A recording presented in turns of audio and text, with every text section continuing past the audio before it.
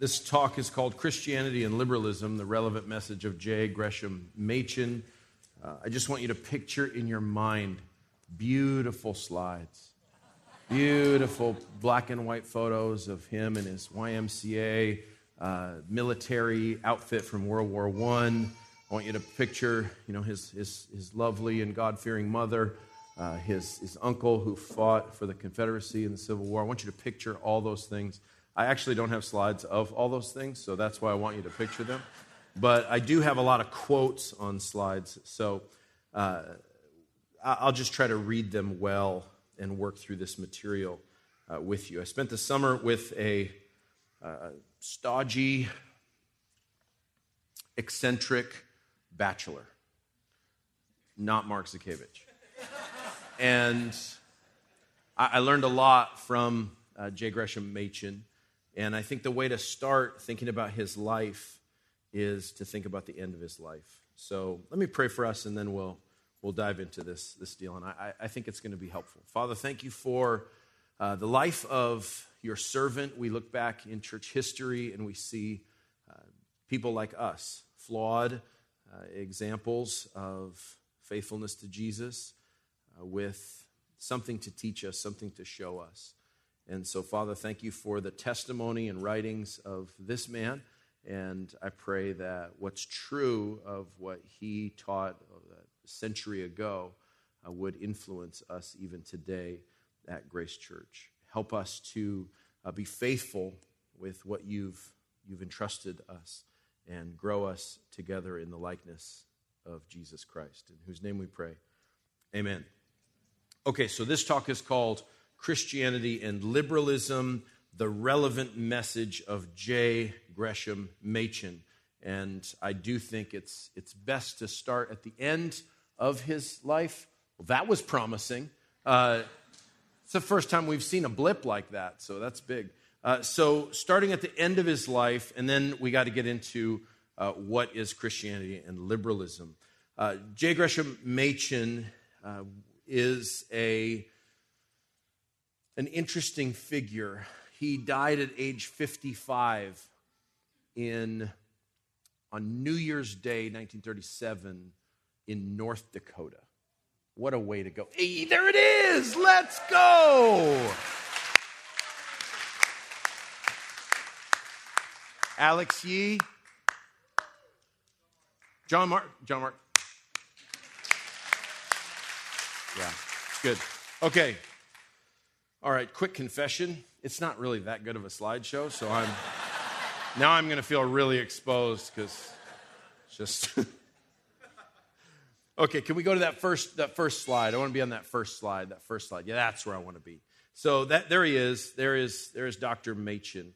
He was a professor of New Testament. He was a Southern man born at Baltimore, but his mother especially, was from Machen, Georgia.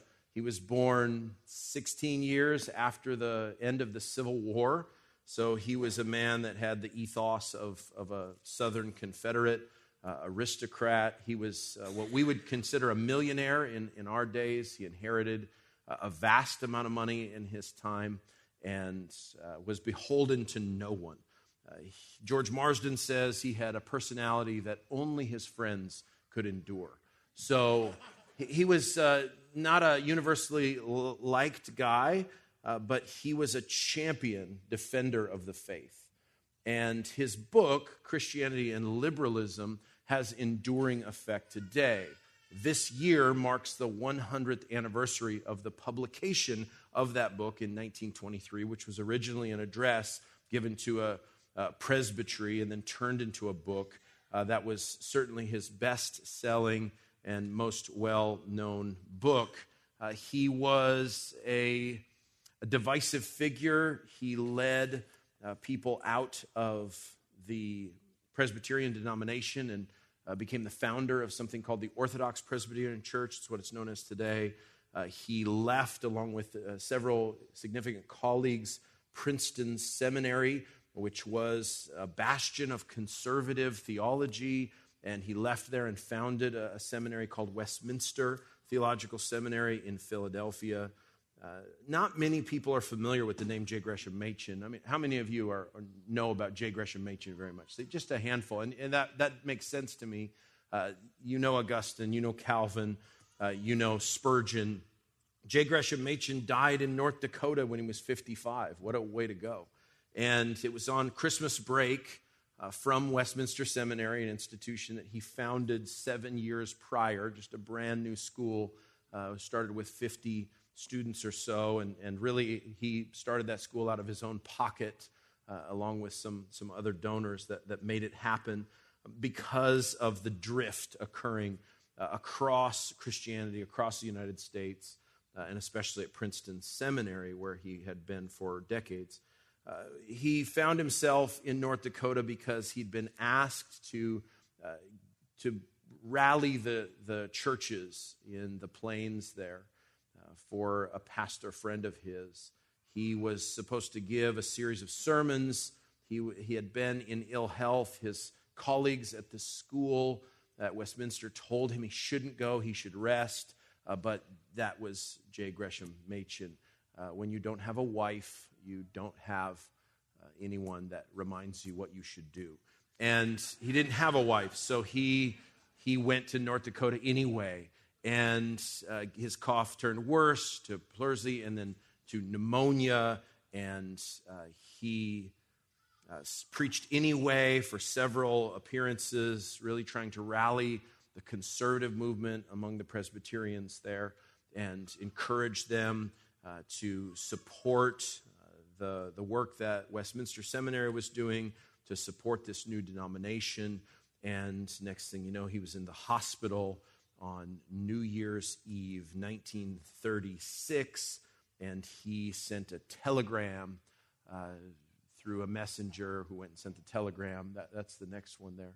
And it famously recorded his last written words, which was so thankful. He wrote to John Murray, one of his colleagues, a well-known theologian. John Murray, he wrote, "So thankful for the active obedience of Christ, no hope without it."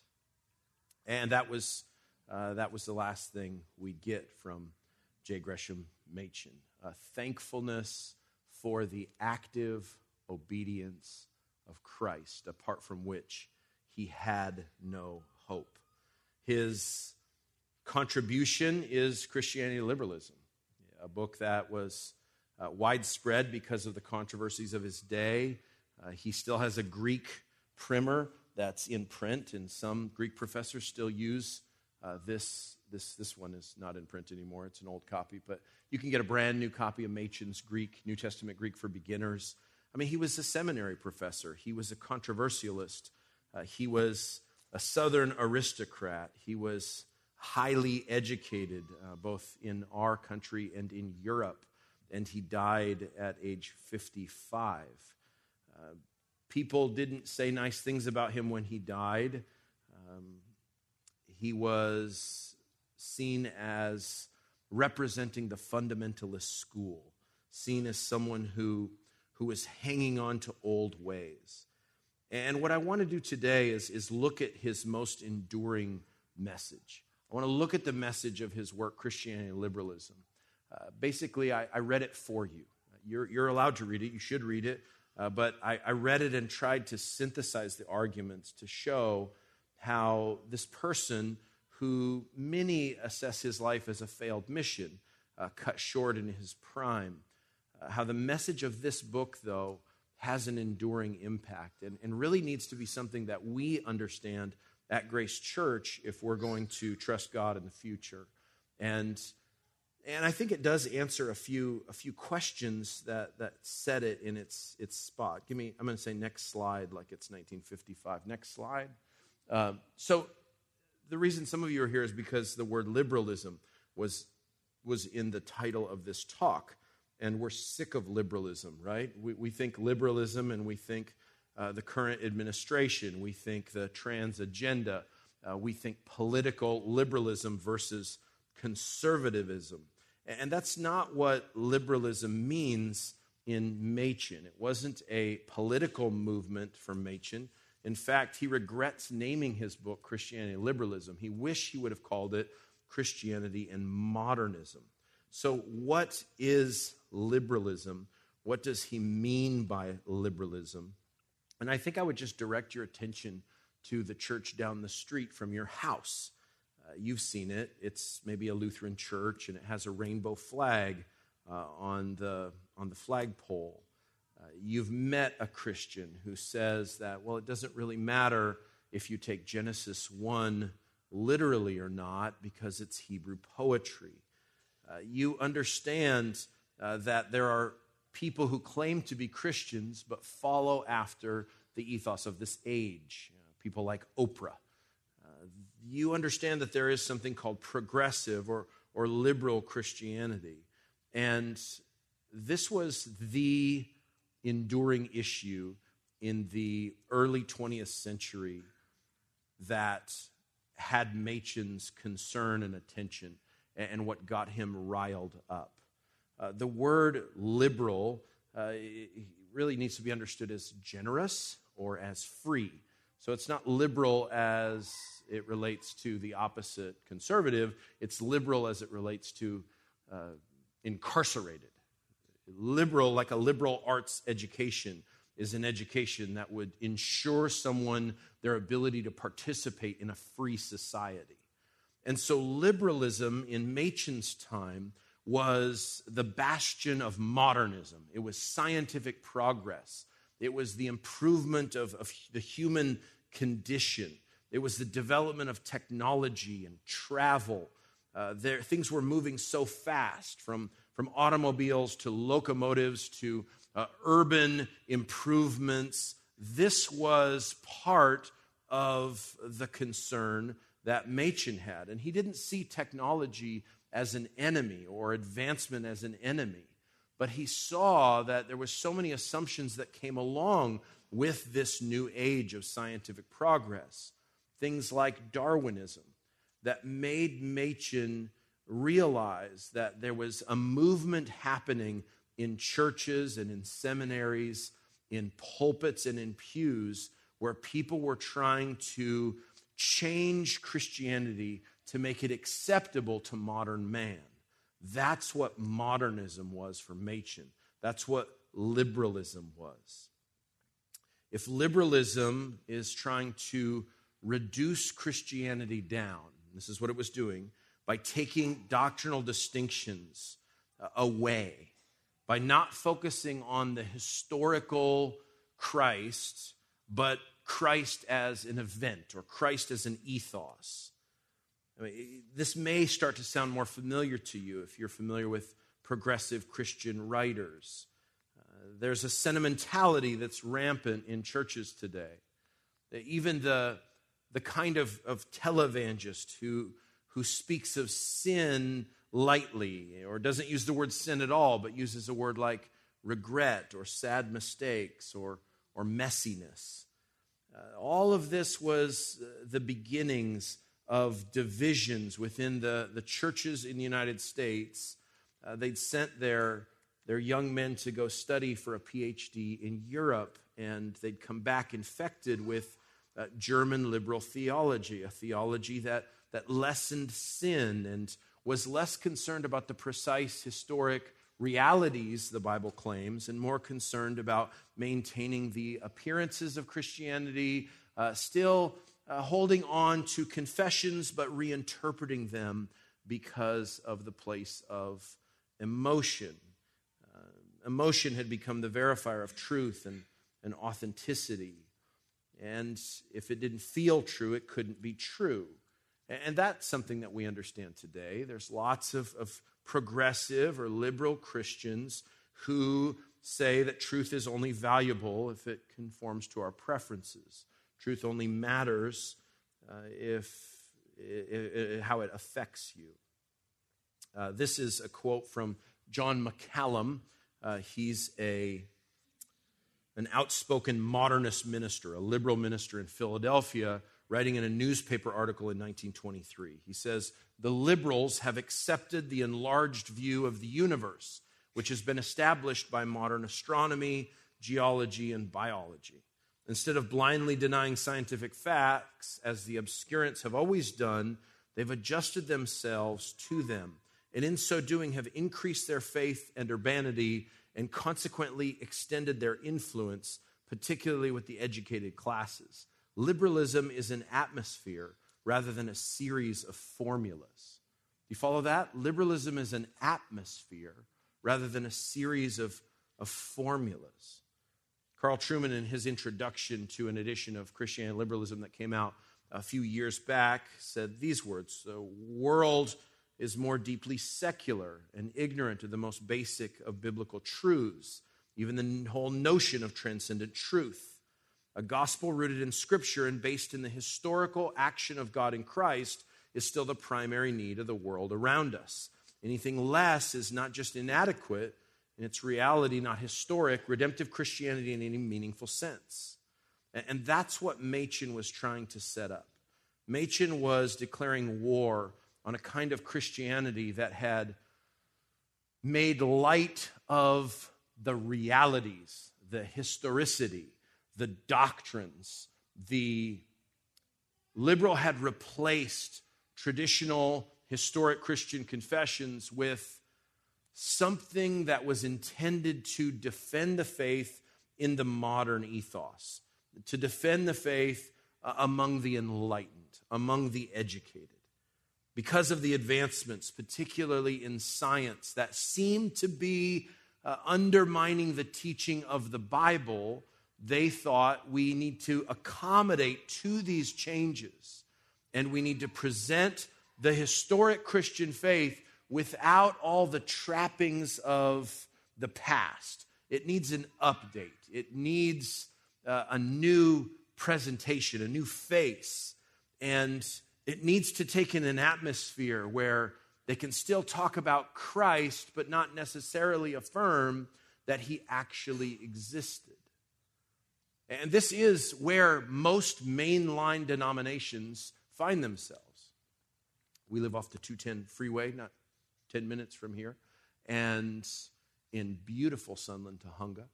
And just down the road, when we're looking for civilization, we go to Pasadena, right? You've been to Pasadena, little old lady from Pasadena. So it's full of beautiful churches.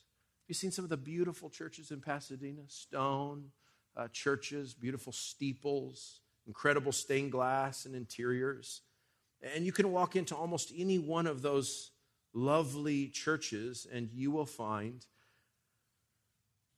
not Bible teaching, not worship to Christ alone, but you'll find an amalgamation of religions that have come together and taken on the form and appearance of Christianity, but have done away with the precision and exactness and historicity of Christian doctrine. They have been adopting and evolving and changing for a long time. And that's the story of the liberalism that Machen was confronting. So what is liberalism? Here's his thesis of his book. The truth is, this is Machen, that the manifold religious life of the present day, despite interlocking of the branches and much interaction, does not spring from one root, but from two.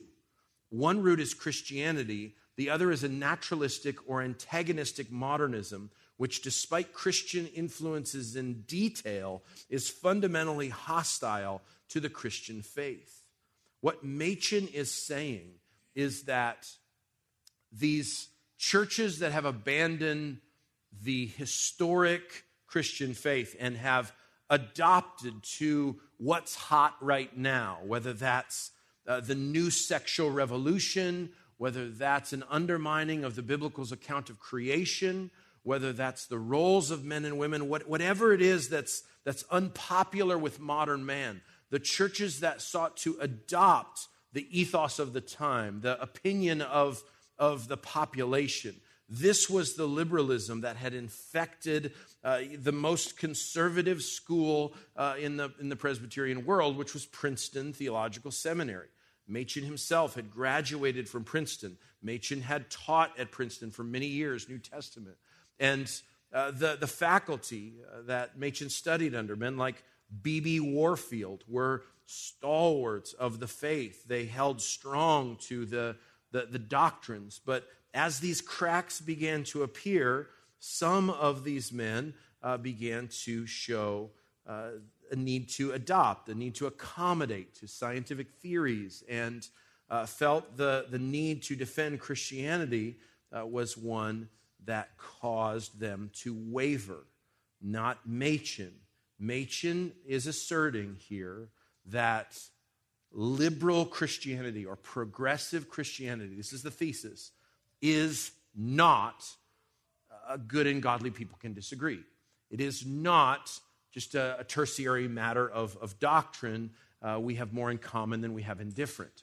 Machen asserted that those who adopted Christianity, the spirit of its time, and denied its historicity, its essential doctrines, were not Christians at all. He didn't care if they were Presbyterians or Methodists. He didn't care if they had beautiful stone churches with stained glass windows. He didn't care if they were the accepted teachers in the academy, if they were the most respectable preachers in society. They were not Christian if they denied the reality of who Christ is.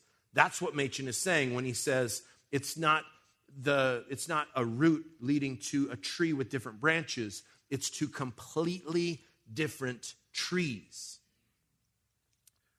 So the liberals would critique the evangelicals and the fundamentalists because they would say they are focusing too much on the Bible, too much on the world to come, and too much on sin and not enough on societal help and progress.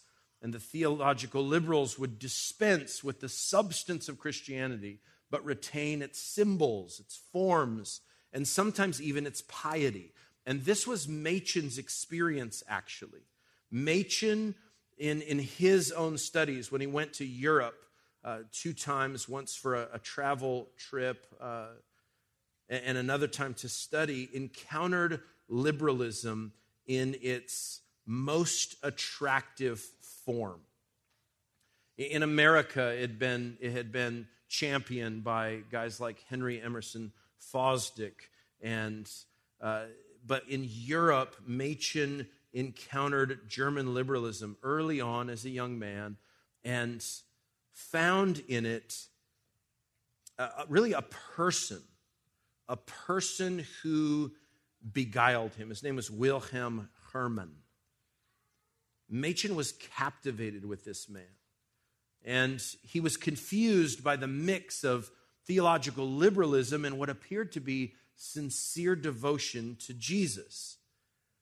In fact, in a letter he wrote to Machen wrote to his mother, he said, "Hermann affirms very little of that which I have accustomed to regard as essential to Christianity. Yet there is no doubt in my mind that he's a Christian, and a Christian of a particularly earnest type." He goes on in another letter to say he was profoundly shaken, even overwhelmed by his encounter with this man whose fervor and moral earnestness was so impressive. And I think it was Machen's encounter with this false teacher in Germany who had this pietistic, wise, highly educated, deep appearance of faith, but denied the essentials that Machen was raised on. And Machen grew up in the Southern Presbyterian Church. And their views on slavery were abhorrent, but their views on the gospel, like the people of their times, were accurate. At age 7, the earliest recorded writing we have from Machen, he wrote this: "I have finished Matthew and nearly finished Mark. And then I'm going to begin at the very beginning." He spelled beginning of because he's 7. But I mean, who's writing a sentence like this when they're 7, though? "I've finished Matthew, I've nearly finished Mark, and then I'm going to begin at the very beginning of the whole Bible. It seems to me that on Sunday, I can never get enough of my catechism." He misspelled catechism, too. But he hadn't peaked yet. I peaked at 7. So Machen had this commitment to the Bible that he was raised on, but he runs into this person who is charismatic and influential and winsome and impressive, and it nearly causes Machen to lose his faith, to adopt this liberal ethos. But because Machen comes back and meets, I think mainly it's the influence of B.B. Warfield and others who helped Machen to see that he could engage his mind and he could affirm scientific progress as being something in God's providence that he'd ordained, and he could believe every word of the Bible. This made Machen walk away from the influence of Wilhelm Hermann, and it would begin the fight that he'd have his whole life against liberalism. Okay, so that's kind of setting up liberalism. Liberals were trying to save Christianity by updating it to the spirit of the age, by bending its ethos to be sympathetic to the concerns of modern man. They tried to rescue Christianity by making concessions to the objections of science, unbelief in the Bible, diluting the core doctrines of Christianity because of what was popular in their day. And if you can't see that temptation as being something that's still with us now, you can't see anything at all. What's the next slide say? Here, we're somewhere. In setting forth the current liberalism over against Christianity, we are animated by no merely negative or polemic purpose. This is Machen. On the contrary, by showing what Christianity is not, we hope to be able to show that Christianity is, in order that people may be led to turn from the weak and beggarly elements and have recourse again to the grace of God. So that's the thesis statement in the introduction to his book, Christianity and Liberalism. And what I want to do now is I want to walk you through those 7 chapters quickly and show you how relevant this message is for us. So again, there's Christianityism, and the original address was called Liberalism or Christianity, which I think helps clarify. So liberal Christianity is not Christianity at all, is what Machen is seeking to prove. And the reason he's trying to prove that is because if you let the heart and soul of Christian orthodoxy go, you lose the gospel, you lose salvation, you lose the church, you lose any avenue you have to the grace of God.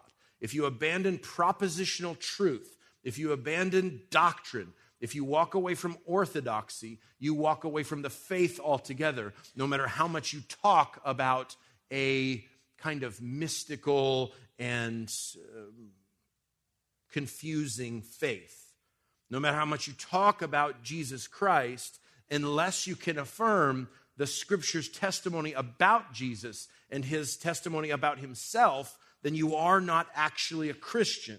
And he's trying to recover Christianity from those who have attempted to run off with it, to abscond with it, and to change it, and to modernize it, and to make it accommodate to the spirit of the age. Does that help?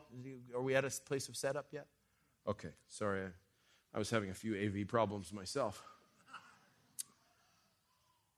Here in many other departments of life, that the things that are sometimes thought to be the hardest to defend are also the things that are most worth defending.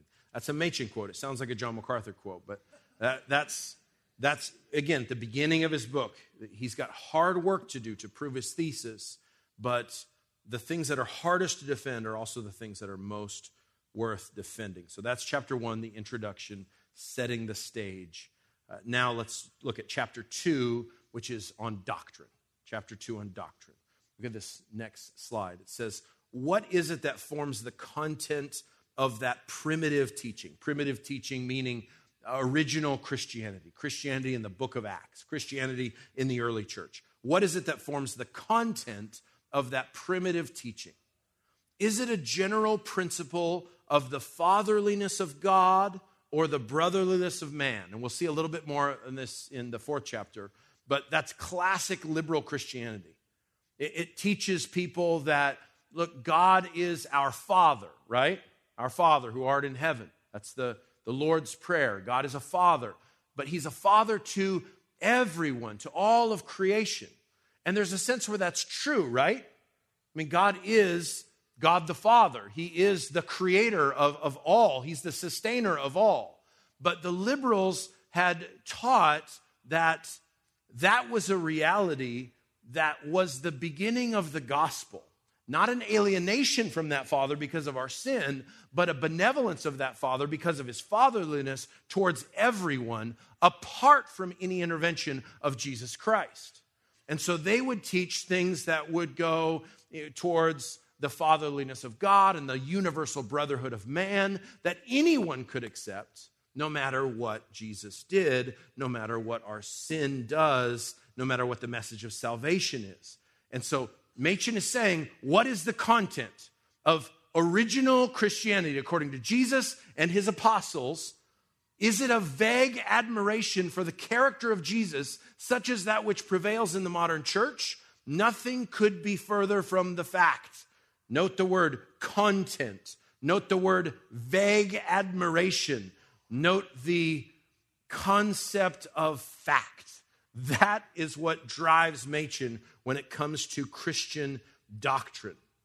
Next slide. But if any one fact is clear on the basis of this evidence, it is that the Christian movement at its inception was not just a way of life in the modern sense, which is what the liberals were arguing for. Christianity as a way of life. Christianity as a positivity. Christianity as a way you could integrate into all the religions together. He says it's not just a way of life in the modern sense, but a way of life founded upon a message.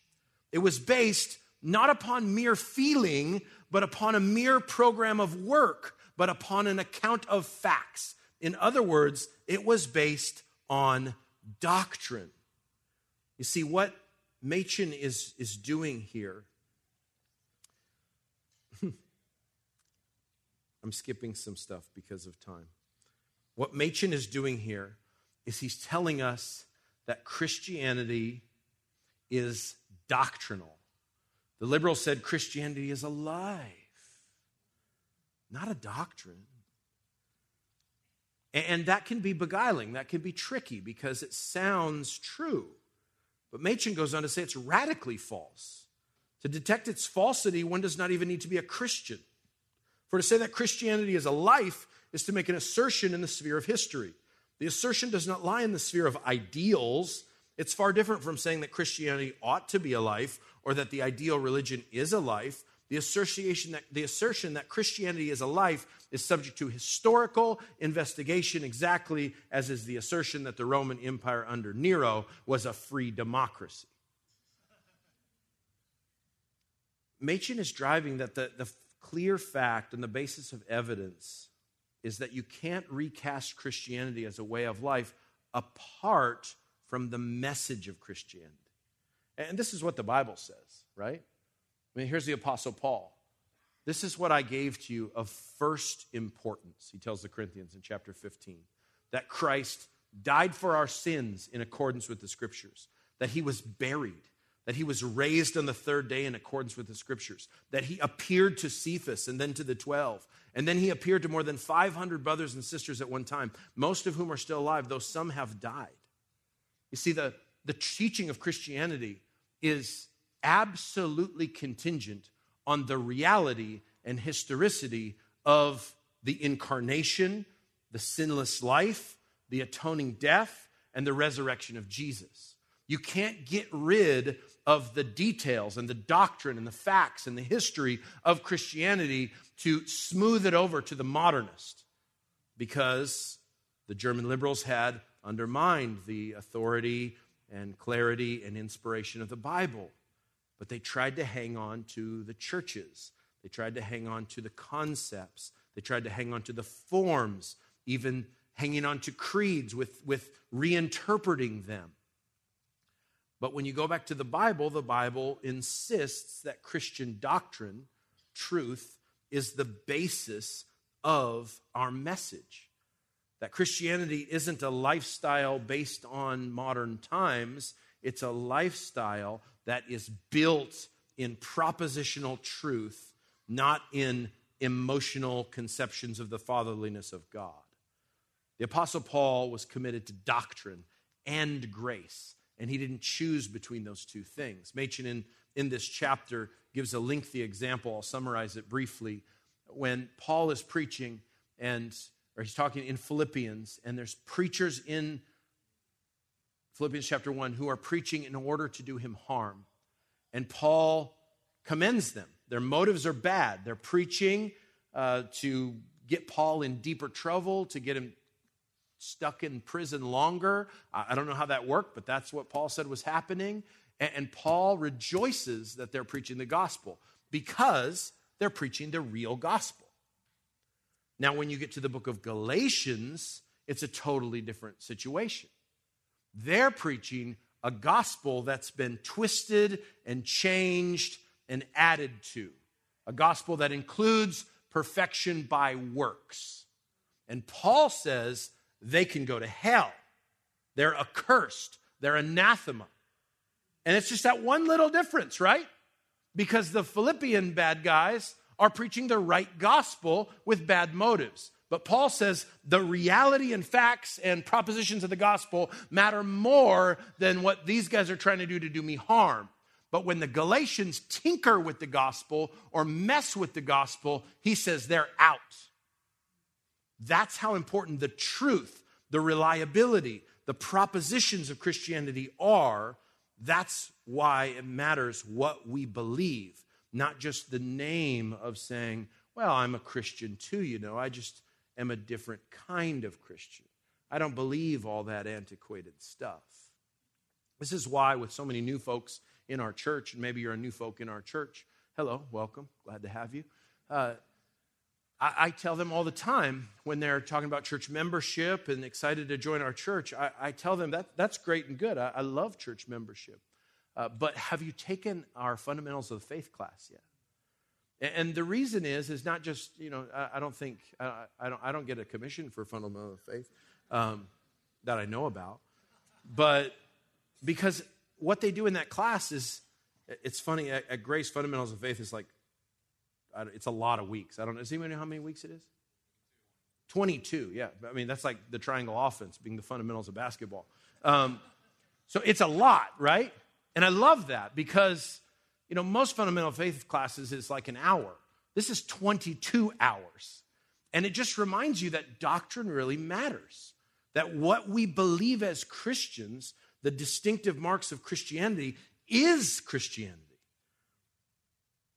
Machen goes on to say, if Christianity is made independent of doctrine, then Paulinism, then Paul's theology, must be removed from Christianity, root and branch. This is how important doctrine is. What is doctrine? It is the presentation of the facts which lie at the basis of the Christian religion with the true meaning of the facts. You see, liberals would contort important words. They'd change the meaning of atonement. They'd change the meaning of faith. They'd change the meaning of resurrection. Resurrection is in all of us, kind of mumbo jumbo. And that is what Machen called indifferentism. He got that word from Luther. Indifferentism about doctrine makes no heroes of the faith. That's a Machen line. Indifferentism about doctrine makes no heroes of the faith. That might be the next slide, but it might not. But I'll take the next slide either way. Okay, now we're moving on to chapter 3. Smart, Duncan. Good idea. Okay.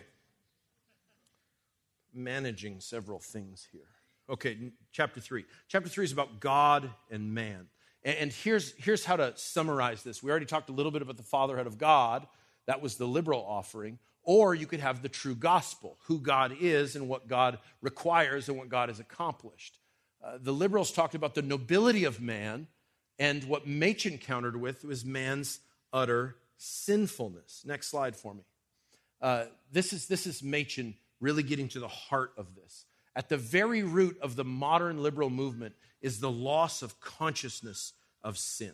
So Machen believed, and I think the Bible clearly teaches, that what you believe about God and man is how you understand the gospel, the good news about Jesus Christ. It's how you understand salvation. And propositional truth about God or theology and about man or anthropology help us understand what God requires and what man must do. And so as he talked about God, he combated the mamby-pamby, fuzzy kind of understanding of, well, God is everyone's father. That's the essence of Christianity. He called it vague and compared it to natural religion and paganism because that's not the gospel as it's proclaimed. He saw it as in direct opposition to the New Testament. Machen said the gospel itself refers to something entirely different. The really distinctive New Testament teaching about the fatherhood of God concerns only those who've been brought into the household of faith. So that was Machen's understanding of God. God is holy. God is transcendent. God is a God of perfect justice, a God of wrath, a God of love, a God of mercy, and a God of grace. All of those things are true of God. Well, what's true of man? Though the liberals, at the very heart of the liberal movement, as Machen says, was a loss of the consciousness of sin. But Machen saw this as an absolute disaster because to lose the consciousness of sin was formerly the starting point of all preaching. He said, characteristic of the modern age, above all else, is a supreme confidence in human goodness. The religious literature of the day is redolent of the confidence. Get beneath the rough exterior of men, we're told, and we shall discover enough self-sacrifice to found upon it the hope of society. The world's evil, it is said, can be overcome with the world's good. No help is needed from outside that world. This pagan understanding that all people are in their heart, well, the deep down, if you just figure out all the bad stuff that happened to them that made them this way, at the very heart of people, this is what liberals say, people are just basically good. And if we can just dial into all that goodness, we can overcome evil. I mean, it sounds like I'm Oprah at my weight class and everything right now. I'm just Oprah. It just sounds like an Oprah sermon. And that's how the liberals talked. This optimistic view of man, unaided human nature. And Machen countered their view of man with this. Christianity is a religion of the broken heart. You see, friend, your heart isn't deep down good, sweet, and lovely. Deep down, your heart, who you are inside of you, your very essence of your true self, is broken. Machen says it this way. But although Christianity does not end with a broken heart, it does begin with the broken heart. It begins with the consciousness of sin. Without the consciousness of sin, the whole of the gospel will seem to be an idle tale. But how can the consciousness of sin be revived? Something no doubt can be accomplished by the proclamation of the law of God, for the law reveals transgressions. What does that mean? It means that we need to tell people that God is holy and that we are sinners by nature and by choice. And we have violated his perfect standard of holiness in the way that we've thought, in the way that we've lived, in the way that we've wanted. In our failure to worship God as creatures who should live lives of gratitude and thankfulness and obedience to God, we've rebelled against God. And in that rebellion shows not just missteps, but it shows brokenness inside of us, a brokenness that we inherited from our first parents. And there is no gospel hope if a person cannot acknowledge that they are sinful, that they are broken, that they are wrong, and that they've wronged God, that they deserve judgment from God. And Machen says the fundamental flaw of the modern church is that she's busily engaged in an absolutely impossible task. She's busily engaged in calling the righteous to repentance. Modern preachers are trying to bring men into the church without requiring them to relinquish their pride. They're trying to help men avoid the conviction of sin. The preacher gets up into the pulpit, opens the Bible, and addresses the congregation somewhat as follows. This is Machen describing how the liberals preach. You people are very good, he says. You respond to every appeal that looks toward the welfare of the community. Now we have in the Bible, especially in the life of Jesus, something so good that we believe it's good enough even for you good people. Such is modern preaching. It's heard every Sunday in thousands of pulpits, but it's entirely futile. Even our Lord did not call the righteous to repentance, and probably we shall be no more successful than he. This is why Machen invested his life and his money and his time and eventually his health and his own demise into the commitment to the seminary. And I think this is a good word for us because we go to a church where there's a seminary in our parking lot. Unusual thing. And I know I've been here at Grace almost 20 years, and I don't know how that happened, but I remember early days meeting some sweet people at Grace who were kind of seminary Grace Church. They saw the seminary as something definitely separate, something non-critical to our mission here at the church, something that maybe even was a distraction. And certainly they may have even raised some good points. They'd say things like, well, you know, the people in the church don't get to do any teaching because you have all these seminarians hogging pulpits, practicing on us, and eating our food. So you know, there's some point there. But one of the lessons from Machen's life and his view of God and man is just how important it is that any church, not just a giant church in Los Angeles that has a seminary in the parking lot, but any church needs to be making sure that they are investing in a future generation of ministers who will understand this truth. And the seminary benefits from its relationship to the church as much as the church benefits from its relationship to the seminary, because holding on to the reality of the gospel, which is what a church has to do, people coming to faith, people acknowledging their sin, people hearing about the holiness of God and the way of salvation through the cross of Christ and through his resurrection. The church maintains, through the testimony of the converted, a consciousness of sin. And the seminary has to maintain the doctrinal commitments that ensure that we understand just how bad sin is and how holy God is. And so, as I read through Machen in this part, and as I saw that in one of the books, they even had a copy of his royalty check, I think for writing Christianity and Liberalism, he made $300 over the course of a year. Big money in the Christian book publishing. It wasn't big money, it was tiny money. And he was already rich. And you know what Machen did with his money? He invested it. He gave it to foreign missions. In fact, the reason he left the Presbyterian Church, USA, they all have different names now, but there was the Southern Presbyterian Church merged. He left the mainline Presbyterian Church because the main reason he left was because they were supporting missionaries who were not Christians. They were sending missionaries all over the world. They were writing books about how Christianity and Islam are compatible religions, that we could just all work together. And Machen said, I'm not giving my money to this. One of the famous Presbyterian missionaries in his day won the Nobel Peace Prize, Pearl Buck. Famous movie and book. She wrote a book first. They made it into a movie. Heaven on Earth, is it called? What's it called again? Inherit the Wind, yeah. And Pearl Buck is like just a run-of-the-mill pagan. She wasn't a Christian at all.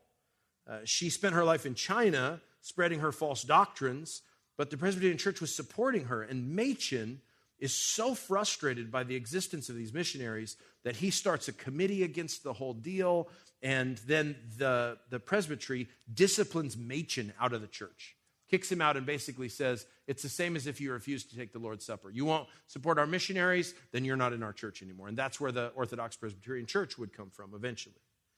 So what I'm trying to drive at here is Machen was a warrior for truth. Machen was doctrinally focused. Machen was obsessed with realities, with propositions. As a New Testament scholar, he was somebody who had studied the Bible as detailed as it could be studied and walked away and knew that any assault on the truth of Scripture was an assault on the church, on Christ himself, on the nature of God, and on the hope of salvation. And so really, that's why chapter 4 is about the Bible. I think that's next, the Bible. So the liberals saw the Bible as a wonderful,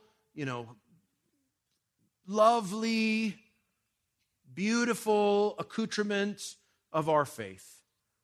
They looked at it as literature. They looked at it as something that really was to be experienced. not necessarily believed. Machen says, according to the Christian view, the Bible contains an account of a revelation from God to man, which is found nowhere else. And one of the root errors of modern liberalism, Christian experience, is useful as confirming the gospel message. But it is necessary. Many men have jumped to the conclusion that experience is all that's necessary. Having a present experience of Christ in the heart, may we not, it is said, hold that experience no matter what history may tell us as to the events of the first Easter morning. May we not make ourselves altogether independent of the results of biblical criticism. No matter what sort of man history may tell us Jesus of Nazareth actually was, no matter what history may say about the real meaning of his death or the story of his alleged resurrection, may we not continue to experience the presence of Christ in our souls. So that's what the liberals would do. They would say, look, you don't have to believe that Jesus actually was a historical figure, that he actually rose from the dead, that he actually died on the cross. Probably there was somebody called Jesus, but he was, they would say, the first Christian. And we follow after his moral example, and getting all tied up in the details, which, every smart, educated person knows there's contradictions here. Well, why don't we just experience the presence of Christ among us? We are the body of Christ, aren't we? And so you see how they take the Christian language and cut the root of truth out of it? And Machen, he goes wild in this chapter. It's a fun chapter to read.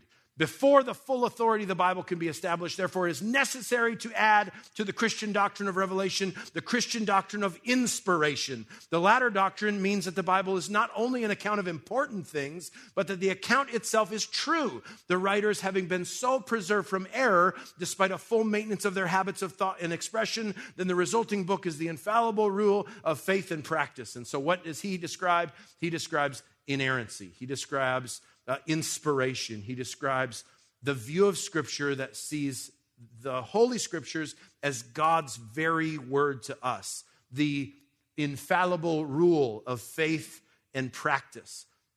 This is over against the liberal view of the Bible that tries to say, well, the Bible's not our authority, Christ is our authority. You've heard people say this if you've been at Grace Church for a little while. Well, those people at Grace Church, they worship the Bible. We worship Christ. Well, who is that? Where did you find out about him?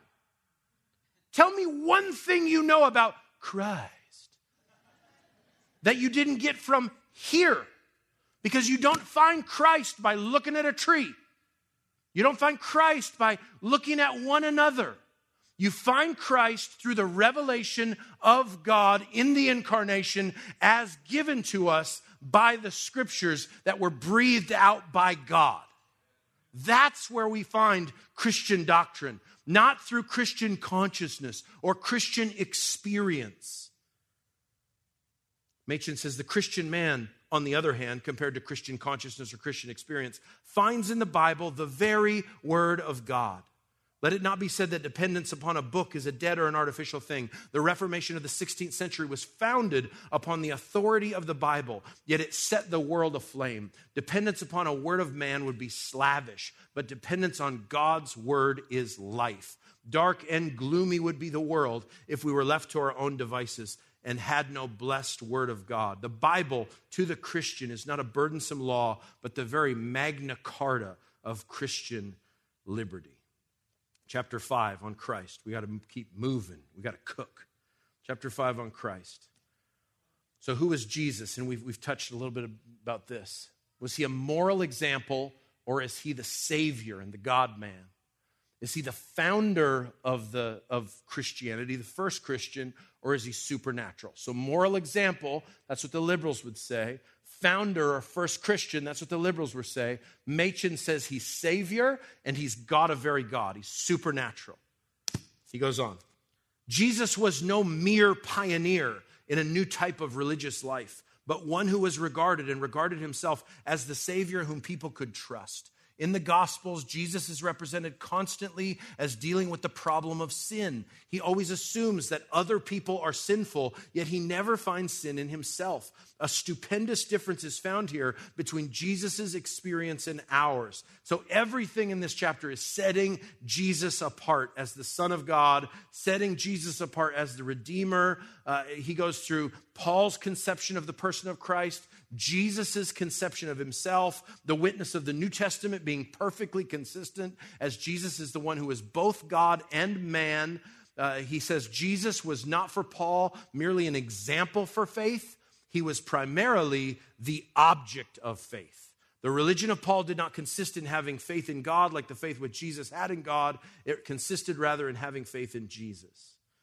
Liberalism saw Jesus as the founder of Christianity because he was the first Christian, and Christianity consists in maintenance of the religious life which Jesus instituted. But by modern liberalism, that kind of regard to see Jesus that way, how Christians stand in religious relation to Jesus, makes all the difference in the world. Jesus is not a mere example for faith. He is the object of faith. Jesus is not one who knew God in a special way. Jesus did know God in a special way because Jesus is God, a very God. And so Jesus, though he is a supreme example, is not just a supreme example. He is supernatural. And the case for the existence of his miracles and the necessity, and in Machen's word, miracles are the warp and woof of the account of Jesus. Chapter 6, salvation. Chapter 6, salvation. Is the cross central? How is evil overcome? The cross is the point where the liberals do most of their damage. No longer is the cross central, but the cross is criticized. All of the truths presented plainly in the New Testament, which is cruciform in every way. Everything points towards the cross. Every gospel account points towards the cross. Every epistle points towards the cross. The entire sacrificial system in the Old Testament all points towards the cross. The liberals find the cross horrifying, an example of divine child abuse. And Machen argued to restore the cross-centered message of the gospel. He says, to deny the necessity of atonement is to deny the existence of a real moral order. And it's strange how those who venture upon such denial can regard themselves as disciples of Jesus. For if one thing is clear in the record of Jesus' life, it is that Jesus recognized the justice as distinguished from the love of God. God is love according to Jesus, but he is not only love. Jesus spoke in terrible words of the sin that shall never be forgiven, either in this world or in that which is to come. Clearly, Jesus recognized the existence of retributive justice. Jesus was far from accepting the light, modern view of sin. He goes on to say there's no hope apart from the cross. It's the cardinal doctrine. The liberty of the gospel depends on the gift of God by which the Christian life has begun. Regeneration means a new life, new creation, a new relation in which the believer stands towards God. Faith, according to the Christian view, means simply receiving a gift. The person who believes, has faith in Christ, simply accepts the sacrifice which Christ offered on Calvary. The result of such faith is new life and all good works, but salvation itself is an absolutely free gift of God. He concludes in chapter 7 by talking about the church. And in the church, I think this quote does the job for us.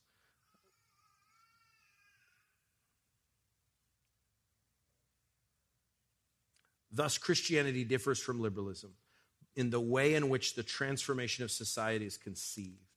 According to Christian belief, as well as according to liberalism, there is really to be a transformation of society.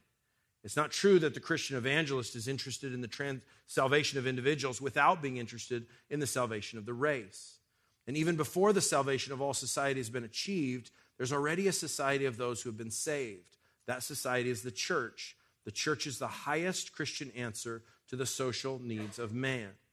You see, what's happening in Machen's conception of the church, and there's a lot you can go into here, is the liberals saw the church as primarily an influence on society in improving people's lives in the here and now.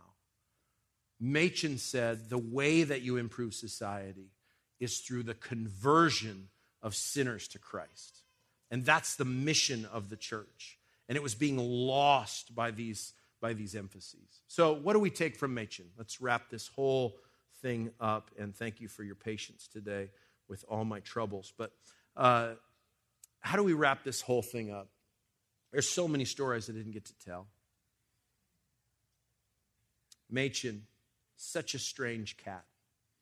He wrote a letter to an editor of the Philadelphia paper, because Machen was a bit of a libertarian, like a true New Mexican. He just wanted less government intrusion. And he was sick and tired of government intrusion. We were talking earlier about he hated compulsory public education. He has a whole book about that. There's some of it in the introduction. But some laws had recently been passed in Philadelphia that he could not deal with. And so he wrote this letter to the editor that's scathing. He's complaining about, people need freedom. They need to be able to make choices. They need to be able to develop on their own and not be babied by a tyrannical government. Sick of it. You know what he was complaining about? Jaywalking laws. I mean, there's just nobody like J. Gresham Machen.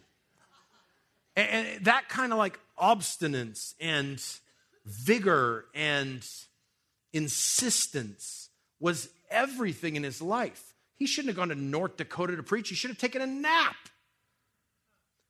But because he was Machen, he's able to write these scathing letters to the editor and a diatribe against liberalism that lasts 100 years.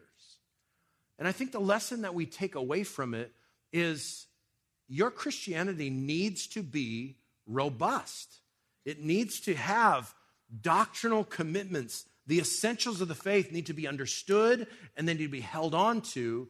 And the key to winning the world isn't to compromise on those essential things. It's to double down in our defense of them.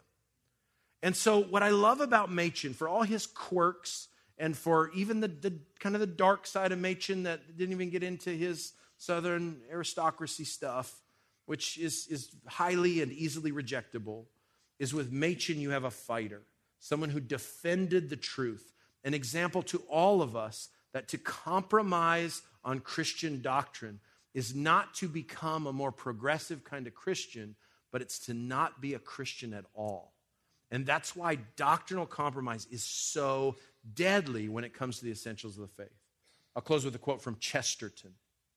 The true soldier fights not because he hates what is in front of him, but because he loves what is behind him. So Machen was an ardent defender of the faith. He cared about the church. He cared about the seminarians. He cared about the pulpits and the pews. And as he fought with his dying breath and energy and money and influence and everything he had, he defended the scriptures because he knew to defend the scriptures was to defend the people of God.